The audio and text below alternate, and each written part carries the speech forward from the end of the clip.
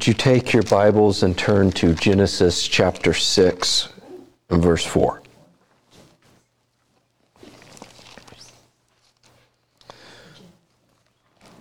Genesis 6, verse 4. This morning we looked at these chapters for quite a bit. And one of the doctrines that comes forth that we weren't able to really deal with is the doctrine of original sin.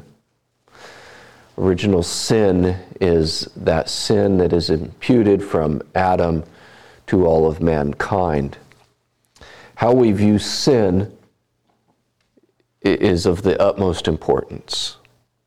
How we understand the nature of sin and what the Bible teaches about sin and its impact and effect on humanity is crucial in order for us to understand our need for a Savior and even understand things such as our will, how we understand the issue of free will and what free will is and what it's not. There was, in church history, a debate between Augustine and the Pelagians. Pelagian comes from the name of a man named Pelagius. And he believed we were born morally neutral. Morally neutral is what he believed. So therefore, if you're born morally neutral, you're neither bad nor good. And so Augustine quite ably defended the biblical view that no, we're born with the sin of Adam and all of our faculties are corrupt as a result. Eventually, the Roman Catholic Church began to part from Augustine's view and developed what's known as the idea of concupiscence. And that's a big word, but it's a word that's common in theological circles. And the way Roman Catholics will define that is almost in a Pelagian way, in that we have an inclination to sin, but that's not sin itself. And so they take a different view. But what is the biblical view of sin? I've given you the Pelagian view, and I've given you the modern day view of sin. I would venture to say a large part of the evangelical world does not fall into a Protestant understanding of sin, but rather falls into a Pelagian view of sin. Man is good and inherently good and able to choose of his own free will good. I would say that's in large part the way not only our society thinks about mankind, but even in the church. Here's the reality. If we do not understand how sin affects us, not only do we not recognize our need for a Savior, but we are then defenseless in fighting sin. You know the adage of know your enemy. We must know what sin is and how it has impacted every part of us. The Confession of Faith, the London 1689, says this in chapter 6. Our first parents, by this sin, fell from their original righteousness and communion with God, and we in them. In other words, we fell in Adam. We fell in Adam and Eve, whereby death came upon all becoming dead in sin and wholly defiled in all the faculties and parts of soul and body. In other words, the corruption of sin impacts every aspect of the human being. That doesn't mean that we're all walking around as if we were all Adolf Hitlers. That's not what it's saying. It's also shows us this, is that Adolf Hitler wasn't as bad as he could have been. It's simply saying there's not a part of the human soul that is unaffected by the reality of sin. It has tainted the entirety of a person. Now we see this so clearly in Genesis chapter 6, and I said verse 4, it's verse 5. This morning I was off by a verse, and this evening I'm off by a verse. It's verse 5, excuse me. The Lord saw that the wickedness of man was great in the earth, and that every intention of the thoughts of his heart was only evil continually. That is a description of the depravity of man. That is a description of man as a result of the fall. Now you could read this and say that was prior to the flood, and because that was prior to the flood, then it's not true of us. It was true of them, but God took care of that.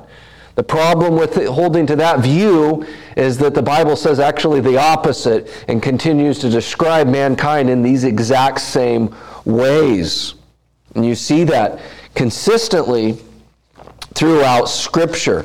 And just as one example, in Colossians chapter 1, in verse 21, we read this, and you who once were alienated and hostile in mind. Now, that's speaking of not even action of sin, but where sin resides in this mind, and it results, as Paul says, doing evil deeds. It shows the place of where sin begins, and then where sin then acts out into evil deeds. And that's in the New Testament, saying virtually the same thing that we see in Genesis chapter 6, verse 5. And it begins with a general statement of the wickedness of man in this, that God saw, or the Lord saw, that the wickedness of man was great in the earth. Now that statement is pointing back to a couple of things. When you look at the tragedy of the fall, the first result of the fall is that Cain murders Abel. And you see the violence that comes from that. Then the seventh from Adam in Lamech is a man that brags and sings a song about killing. Lamech was his name, not the father of Moses.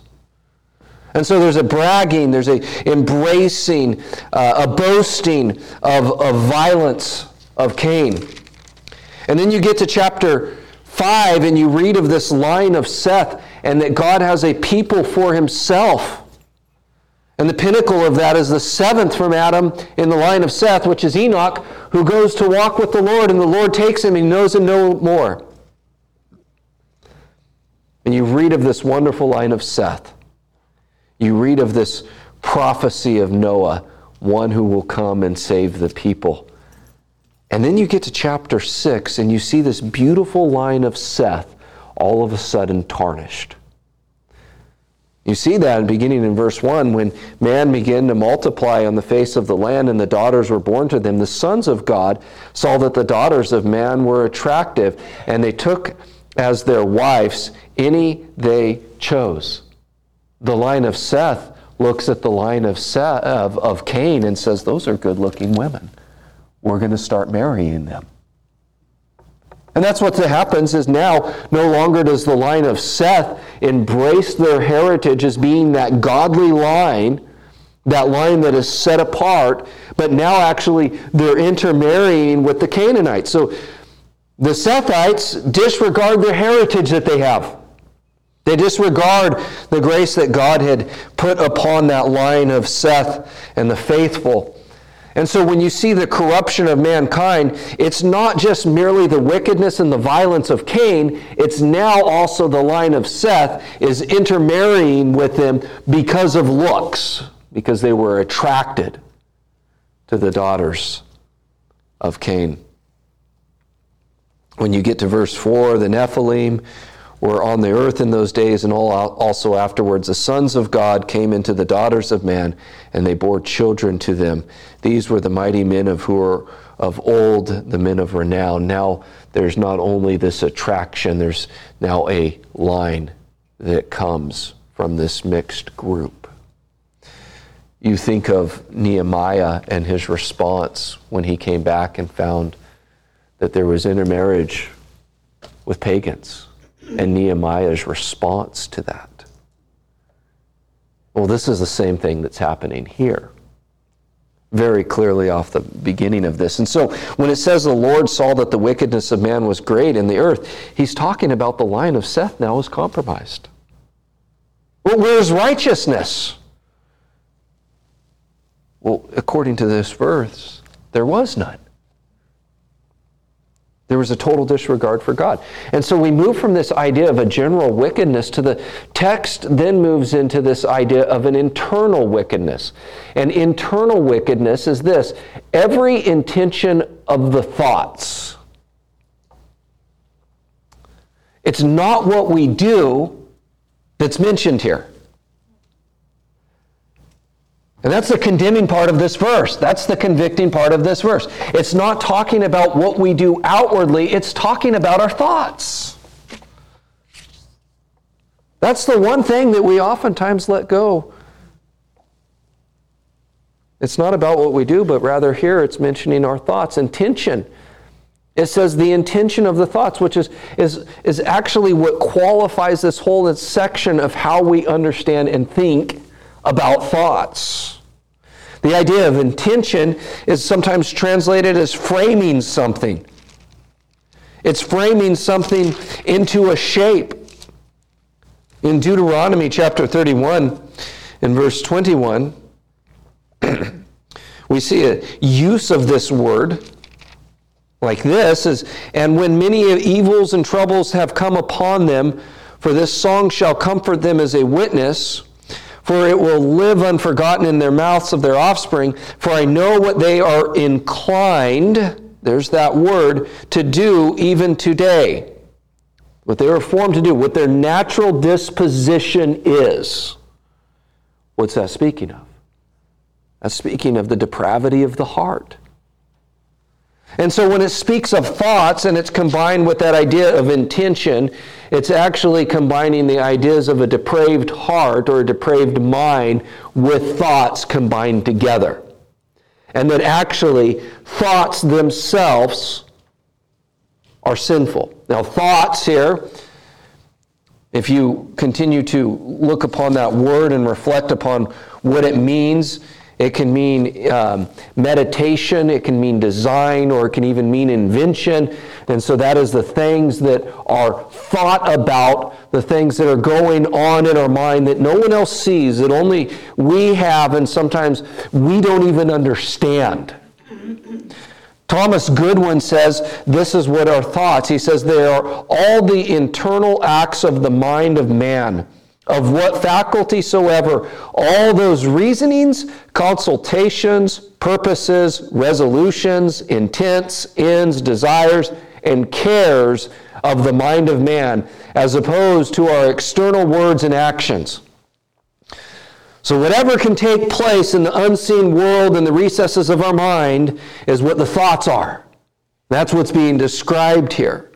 It's everything from our reasoning, as he says, consultations, our desires, our ends, even the cares of our minds. And so the intentions of those, the framing of those thoughts. Now notice what it says. Every intention of thoughts. This is a universal condemnation upon the men in the pre-Diluvian era.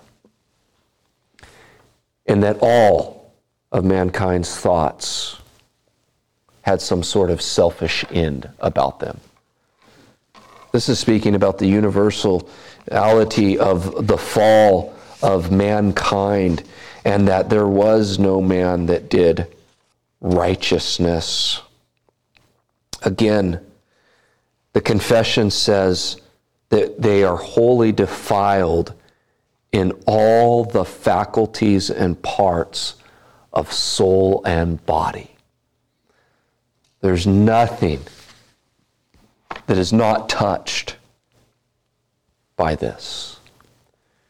You think every thought, every intention was really evil? Well, if you're not regenerate, the answer is yes. Think about it. What is the end of my thoughts? What motivates the thoughts? Now, we have to be careful about this. Mark Jones, in his book called Knowing Sin, writes this, quote, "We live in a fallen world with many evil things before our eyes and deep within our hearts. We process things not simply by sight, but by our understanding. The mere viewing of or reflection upon sin is not sinful." Now listen to what he says, because you go wrong on what he says here.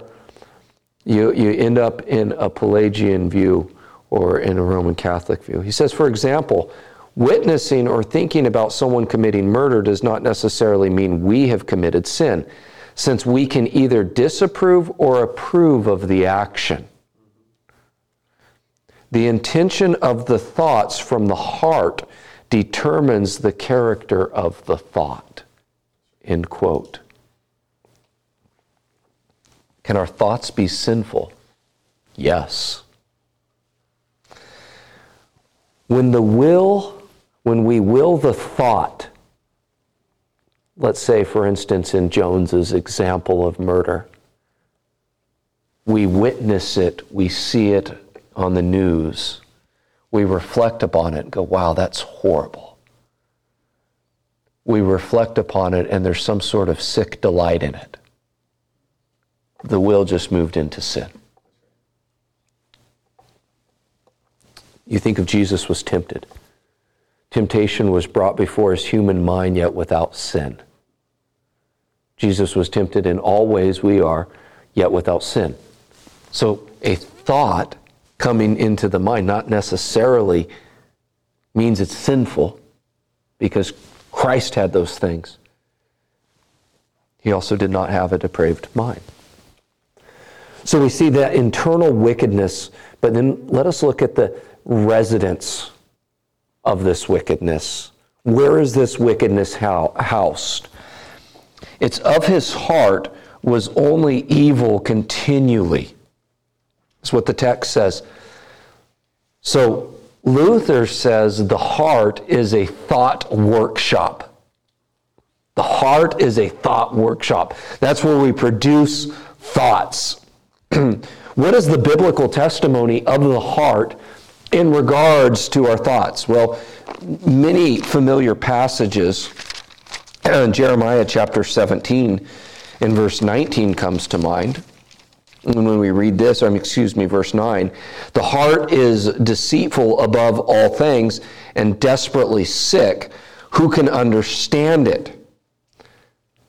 Now, you can think of this, I like to think of verse 9 as a question, and verse 10 as an answer. I, the Lord, search the heart and test the mind, and give every man according to his ways, according to the fruit of his deeds. Isn't it incredible that the Lord is even here judging just the heart and what comes out of that? But what does it say about the heart? It's deceitful above all things. It's desperately sick. Who can understand it? And then if we continue to look, Jesus says something very similar in Mark chapter 7. When Jesus says, for from within, out of the heart of man come evil thoughts. So, take what Jeremiah said, what Jesus says, and you can understand then the point of Genesis 6:5 is because the heart is something's wrong with the heart. The result of something being wrong with the heart is the thoughts themselves of man are messed up. That evil comes out of them. Jesus says, all these evil things come from within and they defile a person. And Jesus says that post-flood. Jeremiah says this post-flood. And so the idea that our thoughts are just benign, even when they're wicked, the Bible completely rejects that idea. The Bible confronts us with the reality that because of a depraved heart, and out of the heart come thoughts, our thoughts themselves are sinful. Notice how Jeremiah, again, links thoughts in the heart. In Jeremiah 4:14, he says, O Jerusalem, wash your heart from evil that you may be saved. How long shall your wicked thoughts lodge within you?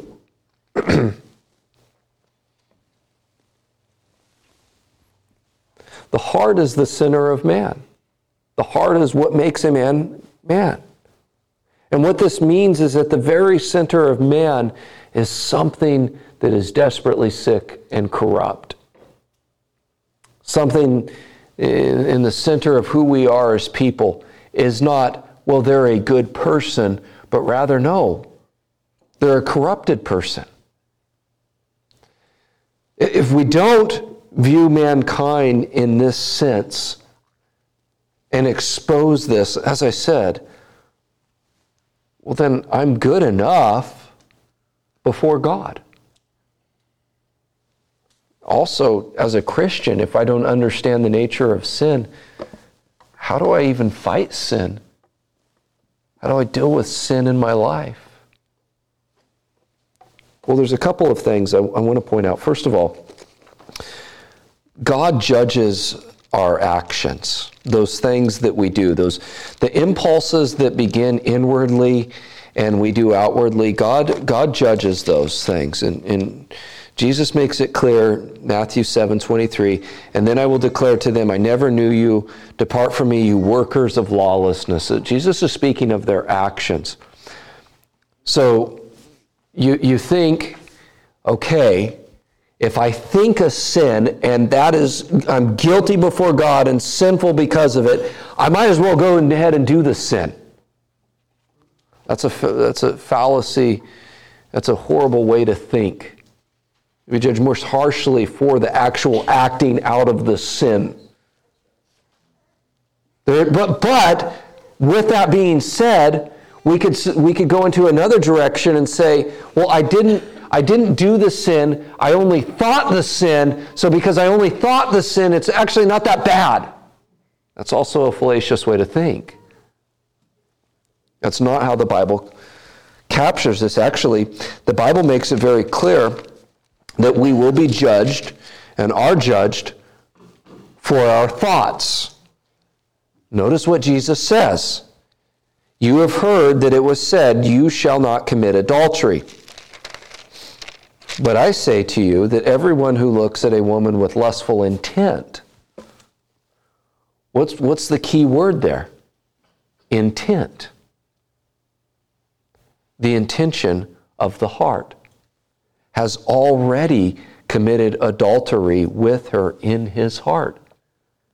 Jesus doesn't view this as an okay thing to commit adultery in the heart. He says it's adultery.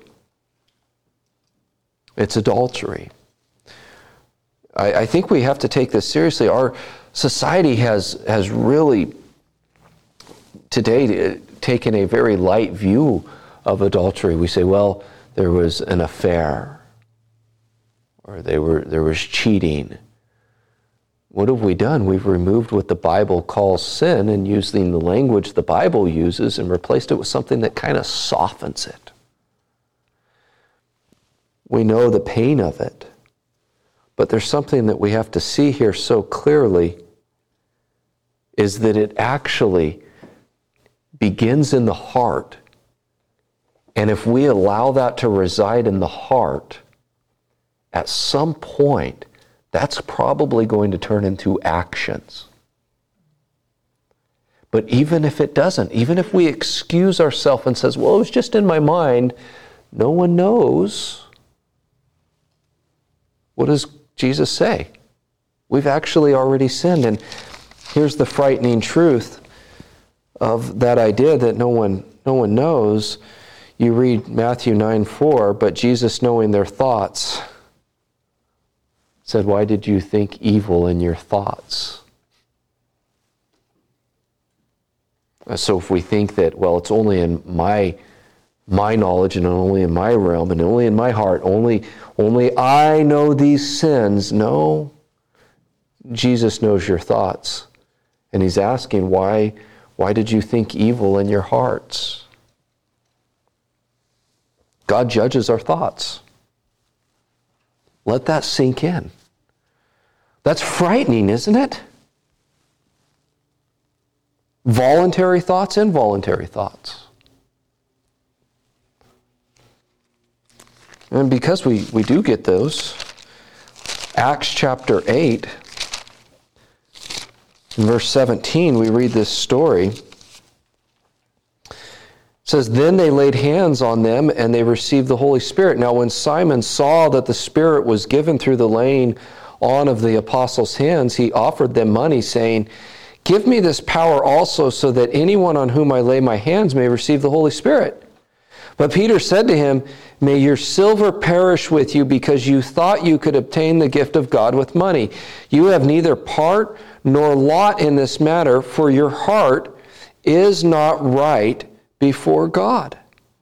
Repent, therefore, of the wickedness of yours, and pray to the Lord, if possible," listen to this, "the intent of your heart may be forgiven you."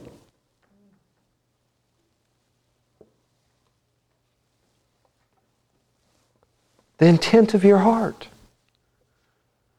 He's judged upon the contents of his thoughts in his heart. Now, the thing is that we have crazy thoughts that pop into our mind. And what we have to realize is the power of those thoughts. James teaches us this in chapter 1, verse 14. "But each person is tempted when he is lured and enticed by his own desire. Then desire, when it has conceived," that is, that desire is now ruminated upon in the heart, "it's conceived, it gives birth to sin. And sin, when it is fully grown, brings forth death." And so that's an amazing statement. The desire precedes action. That's the progression. Again, when we think about this, people do not know our thoughts. People see our actions, but they don't know what our thoughts is. This is why you are so shocked, and should be shocked, when you see a faithful Christian pastor fall in immorality. And you're shocked by it because you've seen their outward actions and you've heard their words, and then all of a sudden they're caught up in some adulterous affair and they fall from grace, and you're shocked by it because you saw what powerful life they had lived, but what we didn't see what was in their heart. What we didn't see what was in their thought, what they were cultivating in their mind unchecked. Notice what David's charge to Solomon is this: "And you, Solomon, my son, know the God of your father, and serve him with a whole heart and with a willing mind, for the Lord searches all hearts and understands every plan and thought." So there's no idle thought that slips by God as if God's not aware of it.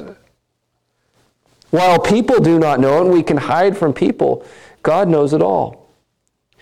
Would we be ashamed if people could peer into our mind and peer into our thoughts, and if what we were thinking was displayed visibly before people? Would we be ashamed of that? Well, I think so. So why do we think the way we do? Why do we have thoughts that come into our mind and we go, "Oh, that was horrible," or we sit and linger on it? Well, we're born in a state of sin. That's the first thing we have to understand. 1 Corinthians 15:22 says that we are born in Adam. And we're born spiritually dead. But there's another thing that we have to recognize is our own personal experience contributes to our thoughts. And this is a reality. This is the consequences of sin in our lives.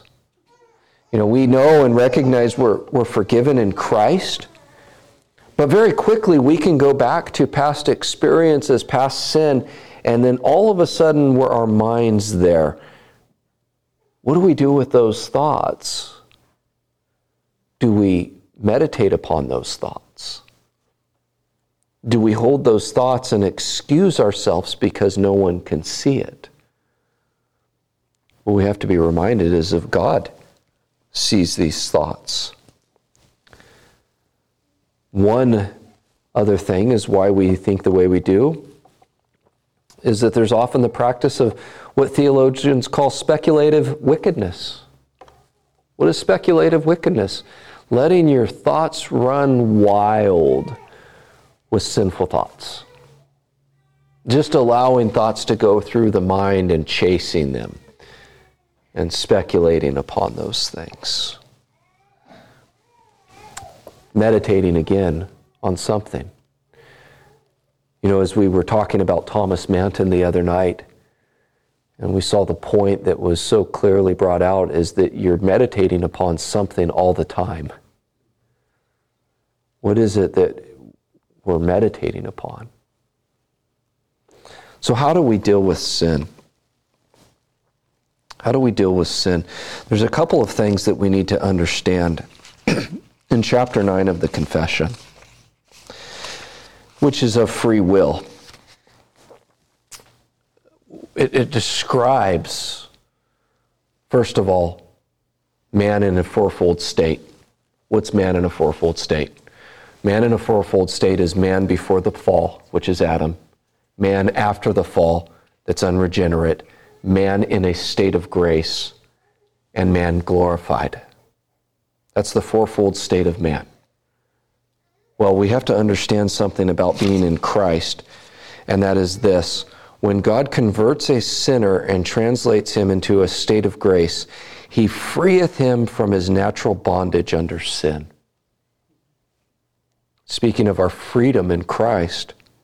And by his grace alone enables him to freely to will and to do that which is spiritually good. Meaning in a state of grace, we can do good. Yet so as that by reason of his remaining corruptions, he doth not perfectly nor only will that which is good. There's the exception, is that because we are not yet glorified, because we have not been set free, our wills are still not entirely free. So while we can in Christ, we've been set free from the bondage of sin and can do good, we still sin, we still have corruptions. And we can't do this perfectly. And that is why we will also will that which is evil. But the Bible makes us so clear that we have been set free. As Paul describes in Romans chapter 6, the idea of being slaves to sin or being slaves to righteousness. And that in Christ we are set free. So the first thing is that you have to recognize is that if you're in Christ here tonight, you can think evil thoughts and you can think good thoughts. That's something the unregenerate person cannot say. And so you can think things that are good. And we have to recognize that as Christians, the Spirit is continually working in us. We see in Philippians 2:13, for it is God who works in you both to will and to work for his good pleasure. So you have the Spirit of God working in you. You have been set free. But how do we tap into this? Romans chapter 12. I appeal to you, therefore, brothers, by the mercies of God, to present your bodies as a living sacrifice, holy and acceptable to God, which is your spiritual worship. Do not be conformed to this world, but be transformed by the renewal of your mind, that by the testing you may discern what is the will of God, what is good and acceptable and perfect. What is it that we put before our eyes? What is it that we fill our mind with? And because we all have a BC period in our lives before Christ, and if you are in Christ, you have a in the day of our Lord part of your life. Because of that reality, we have experiences and thoughts, even when we go through periods of time of maybe backsliding from the Lord. And so, how does this process of renewing our mind work? Well, very simply, it is filling our minds with God's Word. It is filling our minds with God's Word. How can a young man keep his way clear? By the Word of God. And so how is it that we deal with these thoughts? Well, the obvious thing is you recognize you're free in Christ. And so now you can go to the Lord and say, Lord, help me with these things. And then the Lord isn't going to, by some sort of passive way of just letting this happen. No, He's going to work through you as you're working through God's Word and depending upon Him and His grace. It means you're putting the Word of God before you, and so that you're no longer thinking those thoughts, but actually you're thinking God's thoughts after Him. Paul wrote this, "We destroy arguments and every lofty opinion raised against the knowledge of God, and take every thought captive to obey Christ." Take every thought. Instead of now every thought is evil in its intention, it's now every thought is to be taken captive by Christ. What has Christ done for you? Christ has set you free so you don't have to think wicked thoughts. Now there's something else, is we have to take ownership of wicked thoughts. We have to own it. And we have to repent of it. We have to make acknowledgement of evil thoughts in our minds. And I think that we need to confess it. I don't think our confessing before the Lord is just merely, I did this action or I said these hurtful words. Our confessions before the Lord is, Lord, my thoughts testify against me. Lord, help me with my thoughts. And then be encouraged with this, that we have a Savior that no sinful thought ran through His mind once. We have a perfect Savior and never acted upon a sinful temptation, but rather was perfect and obedient to the Father in all ways.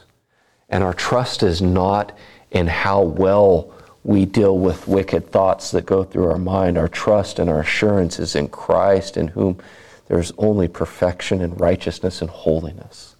And that's our hope.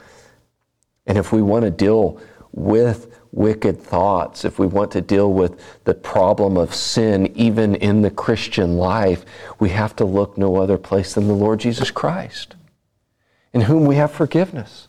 And in that forgiveness, that motivates us, that drives us. God's grace drives us to pursue holiness because He's so gracious to us. And so even when we are conflicted with our thoughts or our failures to be in the progress of renewing our minds, we recognize that in our great Savior there is great forgiveness. And in Him we are forgiven. Let's pray. Gracious Heavenly Father, we know these words of the human heart and the human condition are true because we've all experienced it. We all fight with it. We are like the man that is torn, that wants to do what's right, but oftentimes we don't. So we thank You for Your grace that comes to us through Christ. We thank You for Your word that is a guidance for us, and that Your Spirit is working in us that to will and work good according to Your good pleasure, that You have set us apart, that You have made us different. And we rejoice in these truths, but we also recognize that we struggle. So we pray for Your grace. We pray for Your help. We pray for Your forgiveness and the grace to admit and to acknowledge our shortcomings and to look to You for help. We pray these things in Christ's name. Amen.